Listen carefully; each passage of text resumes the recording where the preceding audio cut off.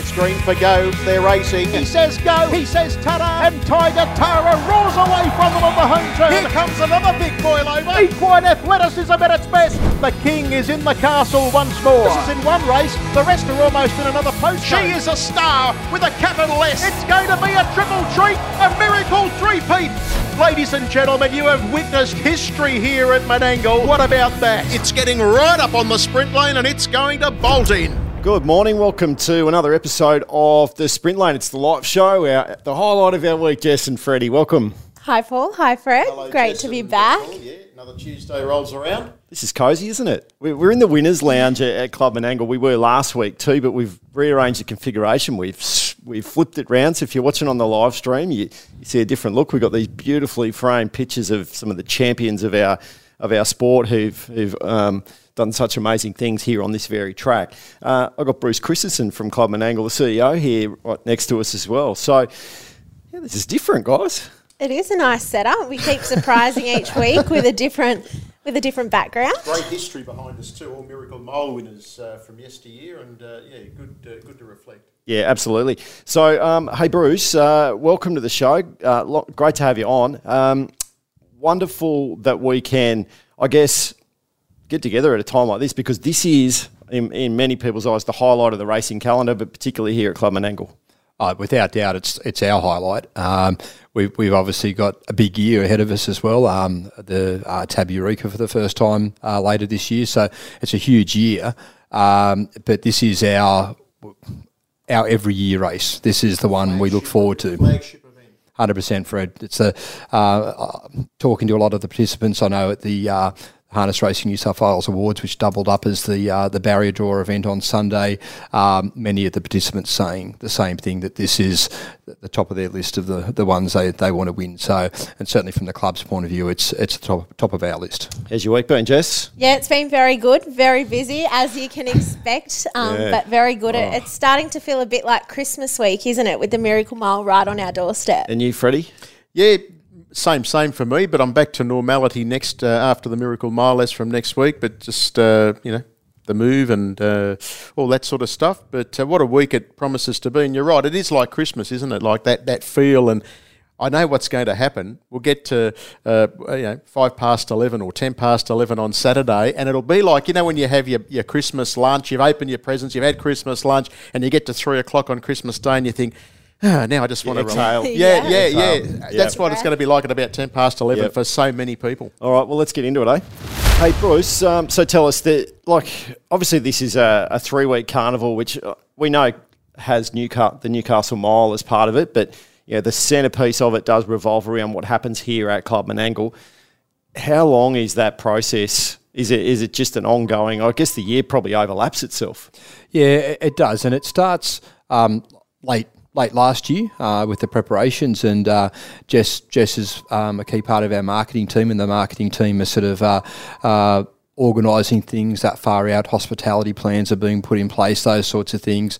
Then, of course, you fast forward through to a couple of weeks before the, I suppose, as you say, we would say the start of the carnival with the Newcastle Mile. But, of course, we're having the qualification races for the Chariots of Fire and those sorts of events starting. And that's when things, I suppose, from a racing point of view, start to get serious. And so to the preparations at the actual track itself get serious then. So whilst we call it a 3-week carnival of racing, in terms of preparation, it's actually quite a lot longer than that. Yeah. Jess, hey, what a great opportunity for you, eh? You got the boss right here. I made sure he didn't stand next to you. You can put him under the pump about anything now. Anything. No, it's been a very big pay rise you were talking about. Yeah, that's right. Yeah, perfect time right now to pitch up for it. But no, it's been a very big few months for the club. But Saturday night was probably where all eyes really were on Club Menangle, with the invitations being issued and the wild cards being selected. Just how hard was it for the board of directors to make that decision? So I think in the end it probably wasn't too difficult. Throughout the night it was certainly interesting, and whilst ultimately it's the directors who endorse what happens, David Watson, as our racing manager, obviously plays a major part in the recommendations that get sort of put forward to the board. And I know he was a little concerned with how things were tracking throughout the night, and I think was very relieved with the run of Bravey Kelly in the Queen Elizabeth II, because I think most people would acknowledge that probably made it a fairly easy decision in the end. But it was more the nerves, I think, getting to sort of that point. So history has always shown where a mare comes out and runs a cracking race in the Old Ladyship Mile or the Queen Elizabeth II, they're generally going to go into the Miracle Mile field. I was very confident that only after we saw what she did. I did tweet out, whoever wins the QE2, if they run a sub 150, they're nearly going to come into calculations. And Braveview Kelly, what a performance that was. Well, we said on the show on Sunday when we had Bono on the sprint lane when we did an episode from the Industry Awards, and we said, in a way, a horse like Bondi Lockdown probably ran himself out of the Miracle Mile. You know, like if that was quick enough, Bondi Lockdown, it felt like Bondi Lockdown probably had a hoof in the door if it went quick enough by running third, but it went so slow. You know, and those middle two sections. 59.8 or whatever it was, 59.5 middle half. You don't get that in a race of that calibre. You just don't get it. You don't get it. Sometimes you don't even get that in trials here. Just left the door ajar. And it just meant someone was... you're right. Spot I joked to Clint Bentley as he went past for the all clear. I thought you might have had to find him for that quarter because it took us by surprise. We certainly didn't expect to see a time like that in a race like that, and effectively what it did is it really meant that only the first two in that heat were really going to have a chance to go through. Really, mathematically, nothing could get past them. Bruce, like you compared the two third places in the sprints, and you had a 3.5 second difference between the two third place getters. You really couldn't justify putting Bondi Lockdown in under that situation. Jack Traynor said it on stage at the awards, didn't he? He said it Jack Callaghan should be put in jail for stealing those sectionals. Look, I think I think they got it right. And we had Andrew Giorgio on the show yesterday, and we went through the tab markets. As we said, we did a 45-minute show, and out of the 8 starters, and then obviously we talked about the 2 emergencies as well, we poured more time into Captain Ravishing than any other horse. And that's the reality of it. Now, that horse is just a talking point. Now, performances, the horse is in on performance and merit, no doubt. You know, it ran a sub 150 time in the Chariot, so that stands alone. That's fine. But the conversation that this horse generates and the publicity and all the banter and everything that goes around it is worth a lot as well. Going into this race. Had to be there because the publicity he generates. And he was not only capturing the imagination of harness fans, when he was racing, when he first came back and was beating up fields in Melbourne, he was capturing the imagination of galloping punters and non-harness people. So just from that perspective, I think he had to be there. He's got a real tough assignment with the barrier, and I'll go into detail about the barrier draw a bit later, but he had to be there. And obviously on merit, and Braveview Kelly on merit. Yeah. Bruce, as an over, just to, I guess, one of the things we wanted to talk to you about was what this means to how this club sustains itself over a year. This carnival's so important for the sustainability of this whole club over a 12-month period, doesn't it? Oh, definitely from a sustainability point of view, but it also becomes so important as to the way we market ourselves. So to have the opportunity to have the best horses here, we need to basically cash in on that. And if we want to continue this battle for relevance in the marketplace, you have to take every opportunity when you get these best horses here at the track. And it's why it's so important that we get the balance right in selecting the field between reputation, and obviously we've come from an era where it was purely invitation and horses would rest on their previous history in terms of performance to just, I suppose, bank on an invite. Now it's important that we actually get the horses racing here to help select that field. So we need that balance to balance the performance here during the carnival with the reputation, and that's why those couple of discretionary spots or wild cards are really important. So we do want to get the best field, but we also do need to reward the performances in those lead-up races that are here. So we want them here for the Miracle Mile, but we want them here for the carnival, and we do need to showcase them when we get them here. And as you say, the money you make through the carnival, of course, is vital, but so too is the to establish the reputation of the sport. And of course, the Eureka down the track in September will give us another great opportunity to do that.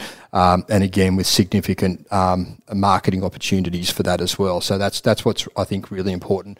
We've said a lot here at the club. We've spent a lot of time building what we've got here, the move obviously from Harold Park and to establish this track and facilities, to establish the Menangle Country Club just outside the racing precinct. We've built all these things. We now need to market them. And of course, we've had COVID strike in between that time, which has slowed up the opportunities there. But now that people are sort of accepting where that's at, we now need to really move and we need to market our venue and our sport. So I can just say a couple of things on that. Obviously, post-COVID, we'd hope for a big crowd this Saturday night, wouldn't we? We certainly would. And it's the change in the football season isn't ideal. Yeah. I have to say that we had placed the Miracle Mile in this particular week a few years back. We wanted continuity. It had bounced around a bit in over a number of years, and we wanted people to know that the Miracle Mile would be the first week of March. That was something we spoke a lot about at the time. But of course, that was at a time where the football was starting a week later, and it was a great week for us because no trial games, so we had sort of clear air from the football. But of course, with the change in their competition and an extra team, they've moved a week forward. So we are now in competition with the start of the NRL season, which isn't ideal. Yep. We don't have any games around us on Saturday night, although there is games in Sydney and obviously a lot of attention. So that's not an ideal thing, but we are still very confident that, particularly from the local area, we'll get significant support. The ticket sales are strong into the corporate areas; they always are. Into those areas, it's what will make the night is the general public crowd that we get through the There's gates. a buzz, isn't there, guys? I mean, even walking in here today, and obviously we're racing slightly earlier today with the 10-race card, which we'll get into later, but it means that because of everything else that's going on around the carnival, trials are on earlier, we walk in. We never walk in and see the atmosphere like we even got today on a Tuesday morning. There's a buzz about this event. There really is a buzz, and it feels like it's been like that for the past few weeks, especially with the visiting trainers from New Zealand, WA and Victoria, Queensland. It's been really exciting, and I tell you what, this weekend, bring it on. Bruce, one of the things, I call it the unofficial start of the carnival, Hondo Grattan Night. I know that's 5 weeks out from Miracle Mile, but effectively that it is the unofficial start of the carnival. Is there any thought, has there ever been any thought given to elongate and incorporate that, or it's just not a consideration? Yeah, it's an interesting point. We've actually had, we've got a strategic planning session coming up not long after the carnival finishes actually, and from a racing point of view, the way we showcase feature racing is something that certainly will be a part of that. And there's discussions both ways on that as to, do you elongate it or do you actually look at, I suppose, how we used to have it, where these races had their own place within a carnival throughout the year. It is difficult pulling crowds back to back. Yep. Your racing enthusiast will come for those races, but to get just the general support of, say, the local area, when they know the big event's coming, yes, it's hard to get them to come to those lead-in weeks. So that's probably the argument against elongating the carnival, even though there's some fantastic racing, as you said, sort of heading into the carnival. So it is an interesting discussion, and it's one where I think it's important. We've got a lot of members of our team, like Jess and David Watson, who come from a racing background through their families. But then we also have others in the team who experts in their roles, but not necessarily from a racing background. And I think it's an area where it's really important to engage with both those people, because the people who don't come from a racing background, to get their ideas on what would appeal to them and what would encourage them to come along is really important to understand that. Yeah. In a world of social media where it so much dominates, what we do know is you need to appeal to people in a way that appeals to them. So, for example, if it's a non-racing person in our local area, looking at pictures of horses racing and things isn't going to grab their attention. What will grab So we've seen recently here the night markets have such great success and bringing people to our track, and when they do, they engage with the racing, which is fantastic. They say that they love the mini trots. Like the families that come along to to those markets just love the mini trots. They get into it, don't they? Yeah, they really and so engaging, they'll be here for a couple of hours. So they go to the markets to get their food, but then they're out trackside watching, and that's fantastic. And it's a good example of how using a non-racing appeal to get people to come to racing. And so when we market these events, we really do need to listen to those non-racing people as well to see what would appeal to you and get you along. That's our growth corridor, isn't it? Those people. So for sure. On the mini trots, I reckon the mini trotters get a louder cheer than the big guns when there's a battle ongoing. I think they do, and Freddie encourages. We've got the mini Miracle Miles this week as well. So what a thrill for those kids. And we've got people in the Miracle Mile who've won the mini trot Miracle Mile. Absolutely, yeah. So hey, there's a progression plan in place. I think Cam Hart was one of them. We spoke to him about jumps to mind. Yeah. All right, Bruce, you're not with us long. Let's get into some racing. Hey, Honolulu Bay. Wow, favourite for the Miracle Mile for a reason, because that's back-to-back outstanding victories, Fred. So a win in the sprint and coming off that very impressive win in the Hunter Cup. Well, the way he did it as well. There was speed on in that qualifier. And he rounded them up very quickly, deepest on the turn. And the horse that he beat is no slouch, and was trying to make all. And they got home. They got home in quick time, 27.6. They went a 55 back half, but they'd gone a 26.4 burn early. And Honolulu Bay, he was able to run away by a couple of metres. Favourite justifiably, and in early prognostications, I'm sort of leaning towards Honolulu Bay as my on-top tip. It's pretty good. What about, we've talked a little bit about the turtle crawl that Spirit of St. Louis put on, but it was a great tactic. You only got to win to get a spot in the race, Jess. That's exactly right. It was a masterful drive, I thought, from Jack Callaghan. As soon as he got to the front there, he controlled it all his way, and he gave them no opportunity to even put themselves into it. So really, nothing should have been able to run past Spirit of St. Louis on those times, and they didn't. So well done to Jack. Yep. So Spirit of St. Louis beat Hurricane Harley. So there's two spots. I'm not sure if you talked about the other horse just then, Fred. I'm not sure if we said Expensive Ego. So there's 4 spots. No Bondi lockdown, as we said. We moved into the QE2 mile. Bravey Kelly was just outstanding. Now, this is a horse that Cameron Hart is aligned with going back sort of 2 months or so ago. Yep. He made the call. He said it the other day at the awards. He said, I got in touch with Jack Trainer and said, hey, don't forget me. If this becomes available, I want the chair.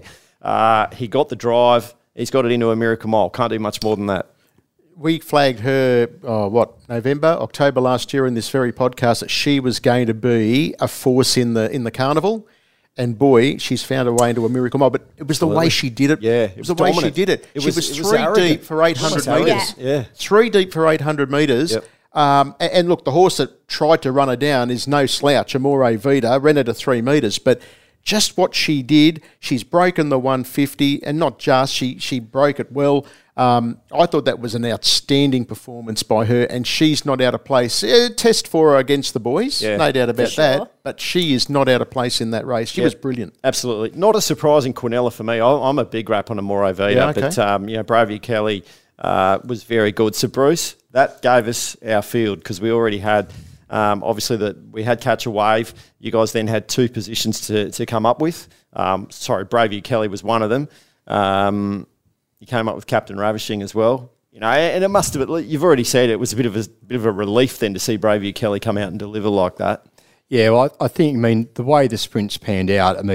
If anybody was questioning Captain Ravishing being in, and I think you guys have already spoken here today about its merits for being there with its record leading into our carnival. But if there was any doubt, I think that the sprints took care of that. It was going to take something out of the ordinary for it to not be selected. So the way they panned out, I think we can pretty safely say we had 7 runners by the time the sprints were finished, and it was just a matter of that last place. And as I say, we were, I suppose, looking for something special, and fortunately, Fortunately, we got that with Bravey Kelly. So Well, the other spot in the field is Mac Dan. Obviously, the first qualifier by winning the Newcastle Mile. When Andrew Giorgio was on the Sprint Lane podcast yesterday that we did, he said the money's only come for one horse, and it's Mac Dan. Yeah. What we tried to... Because Andrew walked in and he said, before we started, he said, I've got a question for you. And it was Amanda Rando and I. And he said, who leads? And we actually sat there and debated that for a little bit and it ended up becoming the narrative that we talked through a bit in the show. But we probably landed on MacDan. There's not an obvious leader there on the inside gate. So we did land on MacDan and we wonder whether that's why the money's come for MacDan. And he said it's 21s into 12s. Yep. So... Well, he was $12 before the barrier draw. After the barrier draw, he blew out to 21 and he's back in. I've done some stats on the barrier draws. So the first Miracle Mile was run here in 2009. Monkey King won that race. So there's been 13 editions since 2009. So the top three, that's 39 placings, so to speak. Of the 39 holes to fill, Spankham won from barrier 6. And there's been just 7 horses place in a Miracle Mile from 6, 7 or 8. Wow. So barriers 6, 7 and 8 are kind of a poison chalice in a way. As I said, Spankham won it from 6 and there have been 7 other horses to fill a placing in a Miracle Mile from barriers 6, 7, 8. So it goes to show you, what's that, my quick maths, that's about 32 or 31 of the other placings have come from 5 in. So that's something to consider when you get horses like Honolulu Bay, Catch Away, Braveview Kelly, and of course, all things being equal, Spirit of St. Louis will come out of barrier 1 if the emergency doesn't get a start. Spirit of Lewis, he's drawn to get a real suck run behind something. I agree MacDan will probably come out and look for the lead. Does Braveview Kelly press forward? But Spirit of St. Louis wouldn't shock me to see him. The other stat I wanted to mention, the Chariots winner in 2016 won the Miracle Mile, and then the last 6 runnings of the Chariots, the winner has been a place getter in a Miracle Mile. So it's a good race. So Catch a Wave, don't underestimate Catch a Wave on that stat. And rest it up, and and maybe the rest is part of the thinking on MacDan as well. What we found interesting about MacDan is when MacDan won the Newcastle Mile last year, got in front and was the pace setter. This year, different style again. Obviously a different gate as well, went wide. Mark Pitt took the drive this year. Nathan Jack took the drive last year. We believe Nathan Jack's got the drive this year. Mm-hmm. So does the driver and the style and the pattern, Nathan Jack has got to go out and get him style.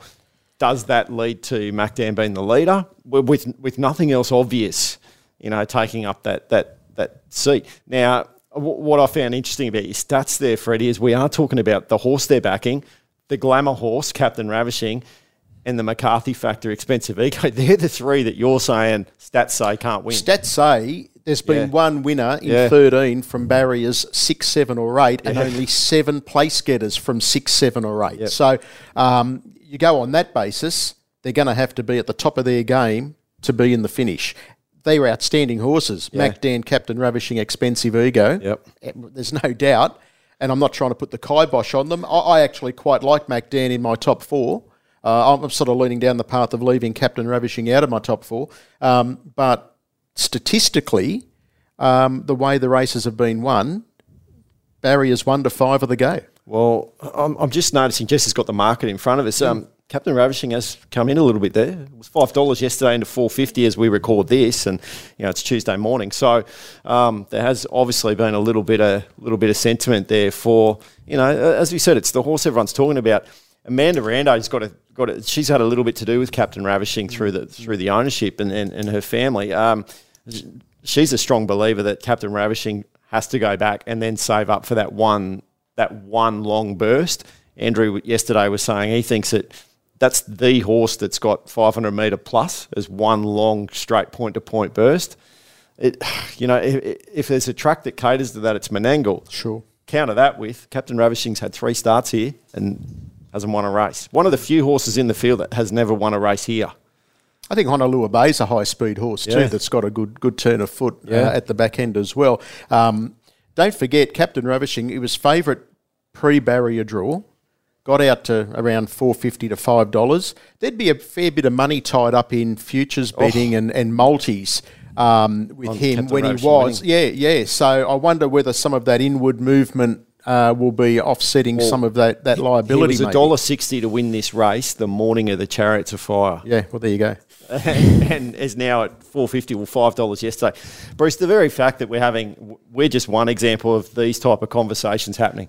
You must be going, bring it on. More of this. Keep talking about my race. It's a great betting race. Yep. And and it's also has the potential for a great speed race. So with the way the barrier draw fell, so both of those things, yes, from our point of view, are the sorts of things this race is about speed. That's the way it was built in the first place by Len Smith all those years ago, and that's the way we like to push it. And with $1 million prize money pool there, people are going to race the race that needs to be done to try and win that money. Now, that doesn't always mean speed. No. The way things have been drawn here, you would certainly think it is going to, because that race for the lead is going to be quick. And as you've already highlighted, there's a couple of horses there with really sustained sprints where you would think the opportunity for a real quick Miracle Mile is there with this field. Make an argument. There's going to have to be a lot of moves too. Like as when you look at where these horses are drawn, and as you say, you look at the three outside horses. You don't think it's going to be a case of like we saw in the first sprint on Saturday night. No, I don't think we'll see anything. I don't think they'll let Jack get away with that. So they won't let anyone get away with that. Not the Miracle Mile. And you can make a case for and against every single horse in the field, and so it should be. A horse of this magnitude, of this calibre of horse, it should be fantastic. Now, I guess final question before you go: Have you got your people to talk to Mr. Weather God's people and make sure that we're all good for Saturday? We were laughing about it this morning because we had a look at it this morning. We looked at 3 different sites with 3 different forecasts for there. And I wouldn't say it's looking fantastic, but it's not looking terrible either. Yeah. So probably we're sitting at about a 30% chance of rain. High 20s? About 26, 27 degrees. So temperature-wise, that's great. That's we know it can be quite extreme out here, and whatever it is, whether it's lightning, whether it's temperature or wind or whatever it may be, we get the extremes. But so 26, 27 is great. It has improved the last 2 days, the forecast, so let's hope that continues on. We start to look fairly seriously at it about Thursdays, when we start to really sort of, I suppose, start to look at, okay, what contingency plans should we have depending on what that forecast may be. But I still think they just spin a chocolate wheel early in the week to come up with what the forecast is. They say weather forecasters are never wrong, they just get the days mixed up. Yesterday, we sat down yesterday and I did the unthinkable and said it's hot, it's warm, it's beautiful, it's going to be fantastic, it's going to be fast racing. Last night I drove home in torrential rain. So, my fault. Sorry, everyone. Bruce, thanks for your time. I know you're busy. I know you got a performance review on Jess to do as soon as you walk away from here. If she's getting paid by the hour, we're in trouble, because she's certainly clocked up some hours in the last couple of weeks. And we've already blown out time on this podcast already. So he's costing you every time we hang on. But thanks for your time. I know you got a huge week. You guys do it better than anyone in the country when it comes to putting on these carnival meets. Wish you the best of luck with Miracle Mile Night Saturday night. Right, thanks for that. Thanks for having me today. Good on you. Good luck. All right. Let's get into the other racing, guys. Well, Bruce sort of takes exit left, and good to have the boss in here, Jess. Yeah, very nice to have the boss in here. Beautiful. Hey, obviously Miracle Mile qualifiers were one part of the racing. The racing that we saw on Saturday night, Fred. But Windy Hill Tara won the Oaks. I don't think I've seen a race change complexion like that one did. We had Kalua Flyby and Peaceful in this battle that looked like a 2-horse race, and then suddenly they just folded back and everything else come through, and out of the pack is the Queen of Bathurst, Amanda Turnbull, on Windy Hill Tara. It was sensational. Real rough result, wasn't it? The first 4 placings, all roughies, and this filly, she's probably flown under the radar, Windy Hill Tara. The way she savaged the line, Amanda, she was wrapped. She a little bit excited, which you don't. Very rare, it's wasn't rare it, for Amanda to show that emotion, because she's so, her game face and her professionalism, it's just always, never lets her guard down, and a little salute, salute? which you just don't get from Fantastic. Amanda. And winning, of course, for Dad Steve, that would have had another, element to it as well. But big effort by her. Soho Seraphine got off the inside and attacked the line, and a couple of other roughies filling the minors. It was just a real rough result. And as you say, the favourites, they just, I didn't expect Kahlua Flyby to drop out the way. I thought, it really did. Yeah. Peaceful had the real tough run, and you kind of had an expectation that was too tall a task after that run.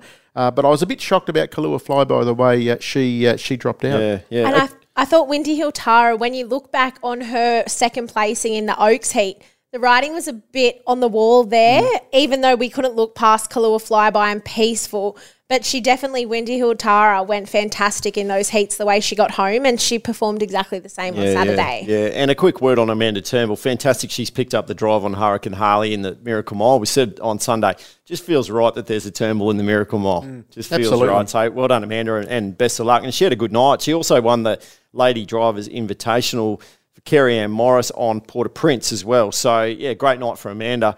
It's great to see her come to town and do so well, because she is an absolute weapon on the track.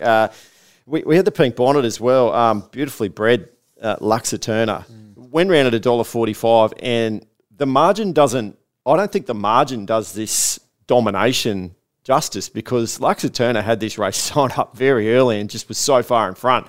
And, the margin reduced slightly as I got closer to the line, but Ricky Elchin's got a real good one on his hands here. That he does, and it was a very confident drive by Rick, I thought. And I heard him in an interview with Paul Campbell after the race say this was a race that the Lespina family really wanted to win for quite a while, and they got that done. And like you said, Luxa Turner, very well bred. I think it's from the same family of Ricky's good horses that have since moved on to America. Big run, the second horse. I know it was never going to catch Luxa Turner, and as you say, Ricky sent Luxa Turner away on the turn, 20, 25 metres in a flash. It was just a blinding turn of foot. But Remy Lou was wide, came from a minute back, and I thought it was a run where it had a flashing light saying, be on me next time, be on me in other races, because it's going to be one that's worth following. Yeah, good race, that one. I'll tell you what, I'll be keeping an eye for Luxa Turner when we get to the Gold Crown Carnival too. I think Luxa Turner's going to be really prominent through that. Our Money Rocks.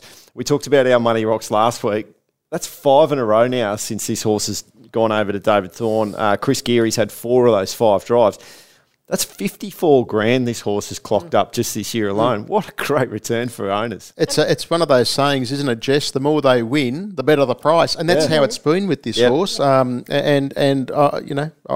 thrilled to see the horse go well for Chris, for David, and Mitch Lanigan. He's been an owner of Thorny's. Very long time. I'm just trying to think. Outrageous Cell springs to mind as one of the good horses. Long-term client, and they're having great success. Interesting to see how he goes up as he gets into a bit of a tougher race again this Saturday. Tough race tonight. It's a tough race on Saturday night. Yeah, it's a tough race. But taking a 5-leg picket fence into that race, I'd be writing off Our Money Rocks at your peril, because you keep getting a price and just keeps delivering. So.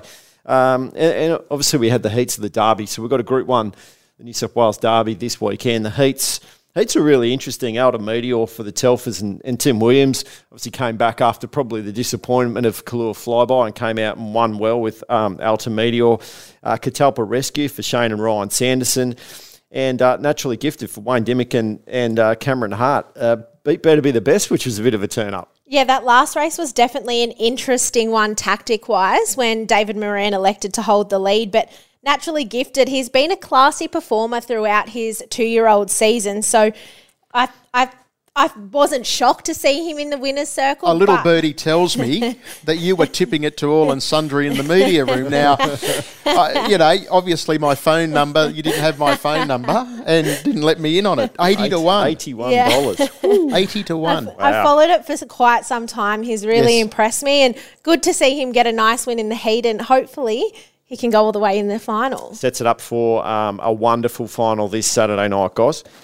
All right, Cameron Hart, we've talked about him a little bit. He was a journeyman this week, bit out of character for Cam. Actually, we normally just see him at headquarters, and he gets enough drives and enough really good drives. He doesn't necessarily need to do the travel miles, but he had a double at Menangle on Tuesday, including the Black Prince, which is one that we were excited about seeing in last week's show, and just got home. Like it was a post-it note margin in that one, but just got home to the Black Prince. Well done to Roy Roots and Paul Borg and everyone involved in that horse. Great to see the Black Prince continuing to churn out some wins as he gets into the twilight of his career.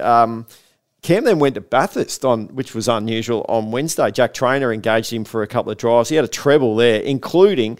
how does Cam have an 80 to 1 shot go around at Bathurst? Well, he had an 80 to 1 shot win on Saturday. He's the king of 80 to 1 shots. So that was with Timely Sovereign for Leon Jerd. So the punters, you see Cameron Hart at Bathurst on a Wednesday night, you probably want to take a little bit more notice than letting him go around at $81. Or maybe some people did get a piece of it and they're very happy he went around at $81. Bit of a fun fact on Cam as well. Last Tuesday, he drove his 800th winner here on a horse trained by Shane Sanderson. Interestingly enough, he actually drove his 700th winner on Timely Sovereign when he was trained by Shane Sanderson, who he then went on to win at Bathurst at those big odds. So, bit of an interesting fun fact. Good little get from you, Jess. That's excellent. Chris Geary had a good week. We mentioned Chris before, but he had a double at Penrith on Thursday. Bookended that program, actually, so he had a real good week. Kevy Pizzuto, the bro, he won races 2 and 3 on that Penrith card. Good to give our trainers a bit of a rap. I know we talk about drivers a lot. Well done, Kevy. Jack Callaghan, double at Newcastle on Friday. Now, he drove a winner for Grace Harmey. That's her first of the year. She had a winner last year as well, and there hasn't been too many winners in Grace's training career. So, well done. That's her first for the year. Clayton Harmey, he had a training double at Newcastle. Blake Hughes and Will Rickson both featured in winners there. So they both had doubles at Newcastle.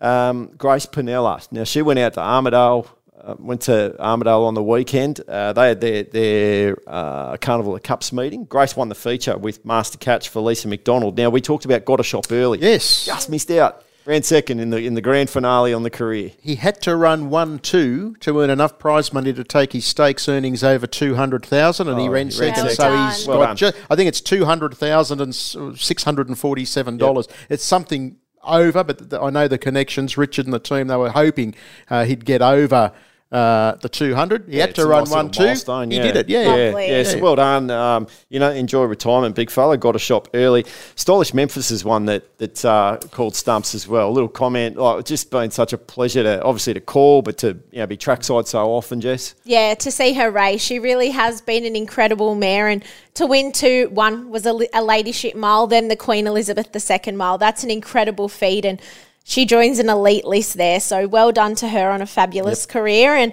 I'm sure she's going to go on to produce, hopefully, some more superstars. Captain Treacherous, isn't that going to fetch a pretty penny if it goes to market? Yeah, won't it? All right, obviously there was a 6-race card there at Armidale on Sunday. Andrew Ison, he trained 3 of the 6 winners. The Isons are very prominent. Molly drove one of them, Tommy drove 2, so great day out for the Isons. Parks on Friday night. We had Mitchie Turnbull drove a double there. Damon Watson double at Temora on Tuesday night. There was a treble at Temora for Blake Jones. Now, a comment on the Blake Jones-Ellen Bartley setup. So Ellen at our awards won the Drive of the Year, Jess. So it happened late in the year. I think it might have even been Year's Eve. It was late December. Get an entry in, but won the Kevin Newman Award for Drive of the Year at the awards. So well done to Ellen. The drive got shown on the big screen in the room, and she got a round of applause, a belated round of applause for a race that happened back in December. So well done to Ellen. # Riverina form. Yeah, exactly right. She's the trainer. Blake gets all the drives. Maybe there might be a little conversation going on. Hang on, I'm the one who won Drive of the Year. Award-winning driver now. Yes. Yep. So well done, guys. It was great to see them make the trip here as well. That's a real good effort for people from all over the state to have made the effort to be in the room. Great to see Ellen and Blake there on Sunday afternoon. So, yeah, she won the Kevin Newman Award. Brad Hewitt, he had a great day at Wagga on Friday, treble for that. And not unusual that we see Brad Hewitt turn up and do so well. And we raced at Broken Hill on Saturday. Their Carnival of Cups meeting isn't far away. Andrew Voslick, so there was 5 races on that card. He drove through them, so... Not a bad return. Well done, Andrew. Wonderful night out. 60% off the card. Jess, we had a pretty good day it was the Harness Racing New South Wales Industry Awards and the Club and Angle Awards on Sunday. We saw King of Swing win Horse of the Year. Probably not a surprise. It ended up coming down to, so Jewel Melody was the 2-year-old of the year. Rip was a 3-year-old of the year. So a wonderful return for The Hewitt stable. Wayne and Julie Loader, and obviously Bernie Hewitt. Dougie takes the drive on Rip. So they were the 2 and 3-year-old, and King of Swing was the aged horse of the year. So it came down to those three. King of Swing got the vote. So, yeah, wonderful little it's not a posthumous tribute because the horse is still kicking around, but nice little tribute in retirement. Post-race, yeah. A nice accolade, another accolade that he adds to his marvellous career. And, yeah, it was great to see Bindi and Luke there accepting the awards. And King, he's been the star of their stable for many years now, but now he's turned his attention to the breeding barn. And no doubt as we start to see his first crop hit the racetrack in years to come, there'll hopefully be another star in there too. Yep, so Belinda McCarthy won the First Lady Award for her performances here. Obviously, Club Menangle had your awards. Will Rixon was awarded. Will, a very deserving winner, and it was great to see him in his acceptance speech credit his parents, Cindy and Peter Rixon, as well, for their efforts in the industry and for how he's been brought up around the sport and what he's learnt from them. So that was just fantastic. It was just a really nice vibe in the room, wasn't it? People made an effort. Like I said, the people travelled. There was people that came from afar. People got dressed up. It was a nice afternoon. It was a very nice afternoon. Good to see some participants letting their hair down. And of course, it's been such a big few weeks here at Menangle and in Sydney, so it was nice to see them have a bit of a relaxing afternoon before it's all business ahead this week with the yearling sales and also Miracle Mile Night. Exactly. Now, we had another special guest in the room. The CEO of Harness Racing Australia, Andrew Kelly, was there, and this was a little bit of a shock to some people. Now, Andrew was there on special business. He got up, and Ken Brown, our chairman of Harness Racing New South Wales, and Andrew Kelly got up to bestow a very special award. Now, I can tell you, this caught the recipient unawares, and this man knows everything about that goes on in the state, and he certainly knew everything that was going on about the awards. Not this one. No. So the JP Stratton Award. Now, this is a really special award. It's the JP Stratton Gold Award. It was awarded to my boss and the CEO of Harness Racing New South Wales, John Dumacy. This is so special. It came into being in 1976. It's only ever been awarded 22 times. So it's not like it's an annual thing when they choose someone. You have to really excel in your contribution to the sport. So 35-year contribution, and we know that John's contributed to the harness racing industry for a lot longer than that, but it's been defined as 35 years. It's been his life, his whole family's life. Family, really humbling moment for the boss. He was very happy. He got up and accepted a few awards on behalf of other people, so he's a regular. He was clocking up the Ks. He definitely was. He was very humbled by it. I thought we might have even seen a tear from the big fellow there at one point. He was pretty happy and certainly very chuffed, but well deserved. Well done. Absolutely. Certainly rolls up the sleeves and gets the business done for the industry and works on behalf of all our stakeholders and our participants. So, special award. Great to see Andrew Kelly in the room and get to see the best state in Australia when it comes to harness racing deliver on the big stage. That's right, exactly.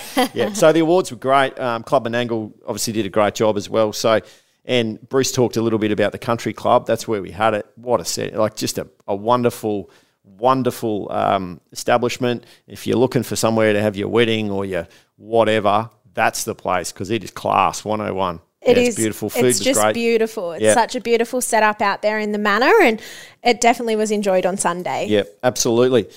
All right, what's the best thing you saw this week, guys?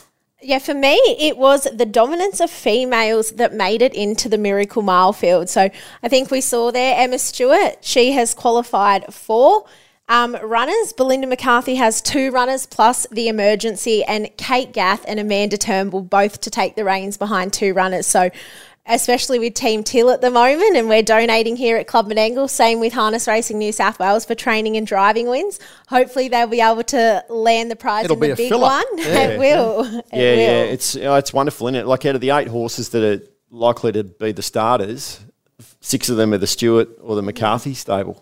Incredible. And we've seen that as well back from the Inter-Dominion too, where Jess Tubbs was also in that Inter-Dominion field. The dominance of the females, it's just incredible. And I know that here in harness racing, we're so great at competing on an even playing field, and that'll really be displayed there on Saturday night. Yeah, and great to see, as we said before, great to see Amanda Turnbull join the driving ranks for that race as well. So good luck, Amanda and Kate Gath, taking steers in that race. Yeah, what about you, Freddie? I've really enjoyed the, return to form, the resurgence of form for our Money Rocks. had a few homes throughout the career. I think Jason Grimson won 6 races with him going way back. Adam Kelly won a race with him. Grant Fuller won about 5 or 6 races with him. Now he's gone to Thorney, and this season has won 5 from 5, just been dominating. As we alluded, a very tough task coming up on Saturday in a race that is, I guess, a consolation to the free-for-all in many ways. Some of the horses that are going around in that race, he's going to really know he's in a race, and it'll be a good gauge for Thorney to see where the horse is at. But I'm not sure he can make it 6 straight based on the calibre of horse he's racing. But if you base it on form and barrier, you'd go worse than have a tote ticket on him to maybe place in that race because he's racing well. It's good to see him bounce back. Yeah, I'll tell you what, I can't go past the hype that's building up around this race and just seeing stories pop up in the paper. You can search harness racing and, you're getting content come out of our state at the moment. That's what I love about this time of year. It's just, fantastic. But the other thing is our podcast, Jess. So we're expanding. So we want to just give a little bit of detail around, because you would have seen, hopefully you've seen some sort of more content popping up. So you and I sat right here where we are last week, and we had Greek Sugars where Freddie is. Gee, you've changed, Fred. Yeah, I've aged and I'm not as good looking. But anyway, so we had Greek g'day to you, Greg. For a great chat. We're going to do more of that this week. Obviously, we recorded a show live from the awards, and you were running around helping us get people. Amanda and I spoke to key participants in the race. Wano gave up his time to talk through the process and took us inside the boardroom and the decision making. And this week, what you're going to hear is, and we had the first of a special series talking to the breeders. So we spoke to Mark Barton from Nutrient Equine yesterday, and he talked about the process of putting together the yearling sales. And over the next 4 days, you're going to hear from several of our leading stud setups and the yearlings that they've got prepped to go to the sales. They do such a wonderful job. And I think if you go into the sales and you're going to buy a horse, it's great to know what was the infancy of that horse and how's it been treated and what was the love and care and attention to detail that was put into that horse. And that's the story that we're trying to extract. We recorded a couple of them yesterday and we're going to roll them out. They're really, really cool sort of stories from people that we don't always hear from, but without them, well, we don't have an industry. That's the reality of it. So they're doing such great work, and so you're going to see a lot more content of the Sprint Lane. But this Tuesday live show, as is, and this is where we started. This is the bit that you'll see live stream on camera through the Facebook. I know a lot of people like to consume our show through the Facebook platform, and that's great. If you do, hey, don't be shy to get on the comments and send us some questions, because we always try and have that fourth person among 3 of us and a guest. And if you've got a question for our guest or even for us, throw the question out there on the platform and engage with us, because that's the idea of the Facebook setup. But what I will say this, we're going to pump out a lot more content, but we need you to vote with your feet. Please get on and subscribe, like us, leave positive reviews, those things, because that speaks volumes when it comes to decision making around us as employees of various organisations giving up our time and making us available, and how people want to continue to support this program. So please get around it, but please share it, because the more we grow it, the more we can continue to just bring out great content for you. So that's the idea. So that's the little update with the Sprint Lane. We're excited. As I said, it's one of the highlights of our week among the 3 of us to be able to get together and just talk about a sport that we love. So, it's good fun, isn't it? Yep. Like, tag, follow, give us a review. That's it. Exactly. All right, guys, we had the highest round of fantasy harness racing points accrued last week. Probably not a great deal of surprise, because there was extra triple points value up for grabs, but usual suspect, and particularly here in the metropolitan region where those points were accrued. Cameron Hart, the first driver to get 100 points for the season in a round. So well done, Cam. He went straight past it, actually. He was saluting his bat to the members stand there and early on. So 112 points for Cam. Jack Callaghan had a great week with 80 points, but we saw people like Chris Geary and Will Rickson do really well. Amanda Turnbull with a triple point score did really well. So how'd you go? Yeah, I had both Cam and Amanda in my team. I thought I would have gone better than what I did, but I'm sitting now low 400, so that's worse than in weeks gone past. But we start again this week very shortly. Yep. Yep. There's something worth noting. I know Yes. we're going live, and those watching on the live stream will get this, and those that listen later probably might miss out. But there is a earlier than normal cutoff for trades in your fantasy team. Yep. Paul? Yeah, so there's a countdown clock on the platform. It is counting down to 1 o'clock, and it won't change. So, it will continue to count down towards 1 o'clock, but please know the game will lock out at 12:30, and that clock is going to be deceiving and confusing for some people. So it is 12:30, it will lock out. We've put that message out on our social media. There's an alert on the platform at the moment. So if you plan on making trades and you haven't already done so, you have to do it by 12:30 because it will lock you out. Look, if you don't make trades, your team's going to still be there. 12:30 is when you need to do it. So get in and do that. And the reason being is because we've got 10 races here at Menangle this afternoon. The first race at 12:48. Yeah. So obviously the game needs to lock out in time for that first race to accrue points. But it's going well. Yep. I had an okay week. I actually climbed a little bit back up to 20th You're in top overall. 20, aren't Nice. you? You've made Very top. well. I'm lurking. I just can't get past. I can't break into the top 100. 124th at the moment. But I have loaded my team, my Metro team. I've nearly got $4 or $5 million, value drivers. Yep. How very Sydney. To do that, but again, you kind of have you've to got at this to time, because you? you look That's at the where the points drivers that are going to. You've got most of them will drive at the metros, Yep. but then you've got Will Rickson has been getting around, Jack Callaghan, Robert Morris. They're all taking drives at the other meetings.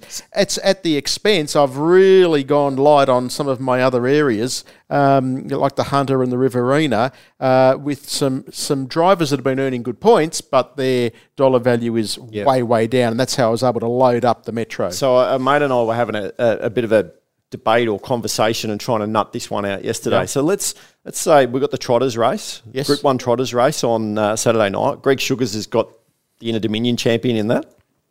Potentially could be a 30-pointer. Correct. Get for Greg Sugars. He'll have better Eclipse in The one of light the other- horse. Yep. Light Free horse, for yeah. all. in the Yeah. free-for-all, so which is a double points race. Yep. And he's got another drive as well. So let's say there's a little bit of a point score going on there. He's got 3 drives for the week. Is he a better option than, say, Will Rickson, he's got 8 drives that we've noticed? Yep. That's where you've got to do the sums, don't you? You've got to do the sums. That's the beauty of the game. You do those sums and say, well, because Greg Sugars is $100,000 dearer than Will Rickson on the platform. So they're the conversations that make this game so intriguing, and that's what's been a lot of fun about it. But that's the debate that we kind of had for about 20 minutes yesterday. Or who's the better option? There. So plenty of options there. The beauty is all those interstate drivers got added last week. So you might say, well, I think Catchawave's going to win the Miracle Mile, so I'm going to get Kate Gath in my team. That might be the discussion that you have. So, and say, well, there's 30 points, and that might be 30 points better than I'm going to get by bringing someone else in. I bought Jack Trainer in last week, and he got me 21 points. Yeah, exactly. So, yep. That's the beauty of the unknown and the gamble that you take, by purely having a go at the game. So, all right, guys, we're starting to run out of time, but yearling sales this week, it's so important. We've already touched on it slightly, but the yearling sales, they were on at the Inglis Riverside Stables at Warwick Farm. Now, there's a parade at 5 o'clock on Friday evening, so let's hope the weather stays good, because there's no better place in the world than Sydney on a beautiful late February night at 5 o'clock on a twilight event. It's fantastic. The auction starts at 11 o'clock on Sunday. Now, on Saturday, there's a inspection day. So, speaking to Nutrien yesterday, they'll have vets on site, and you can do your due diligence on any horses that you're interested in. One thing they did say, though, is register on the auction platform and register with Nutrien just to establish that line of credit that's required, because they said the last thing we want is people being at the sales and they spend all day doing all that admin stuff.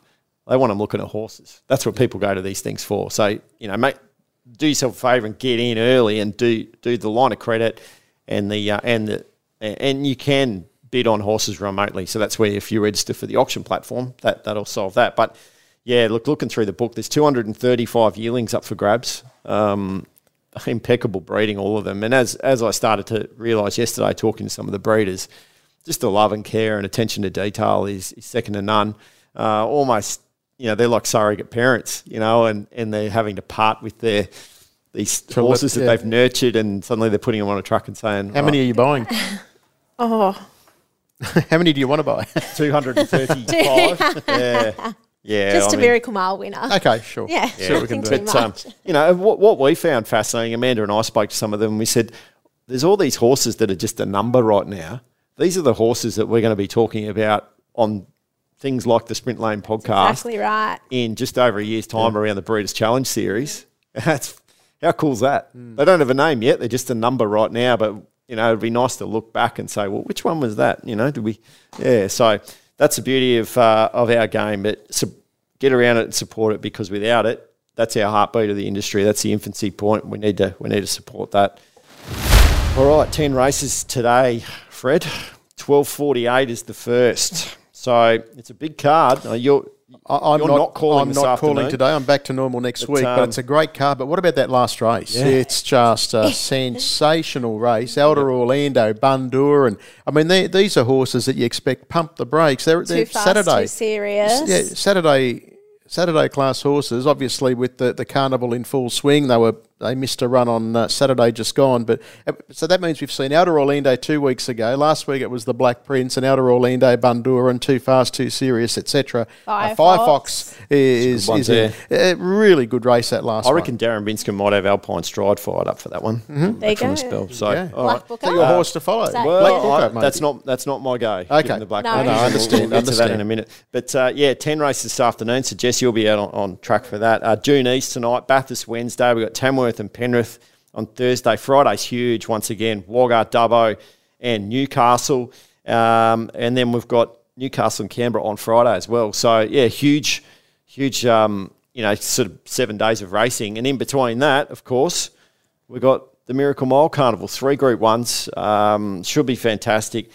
Now, if you can't be on track, and that's disappointing if you can't be here, because you'd have a great night if you could make it to track, because you're going to see and hear the beautiful sounds, and there's going to be food and entertainment and all that jazz, Jess.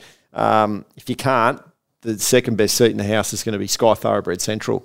So wall-to-wall coverage for the whole event, all-star cast bringing you the action, access to the stables, the track, the analysis, all the backstory, all in HD. It's going to be fantastic on Sky Thoroughbred Central. So it'll be really good. And you'll hear Freddie's call.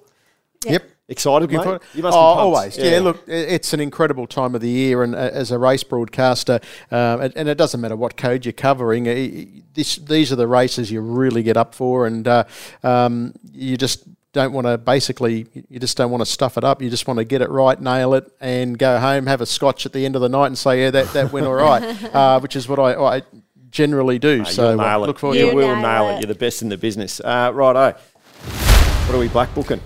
Saying we're running late, Jess. You go. No, you go. Take it away. We're going to save time. Jess is going to explain our black booker. You got one to watch. We just couldn't split. Okay. Yeah, right. So we have picked the same black booker. Coincidentally, it's BD Joe. He was absolutely enormous in the sprint qualifier on Saturday that Spirit of St. Louis took out, of course.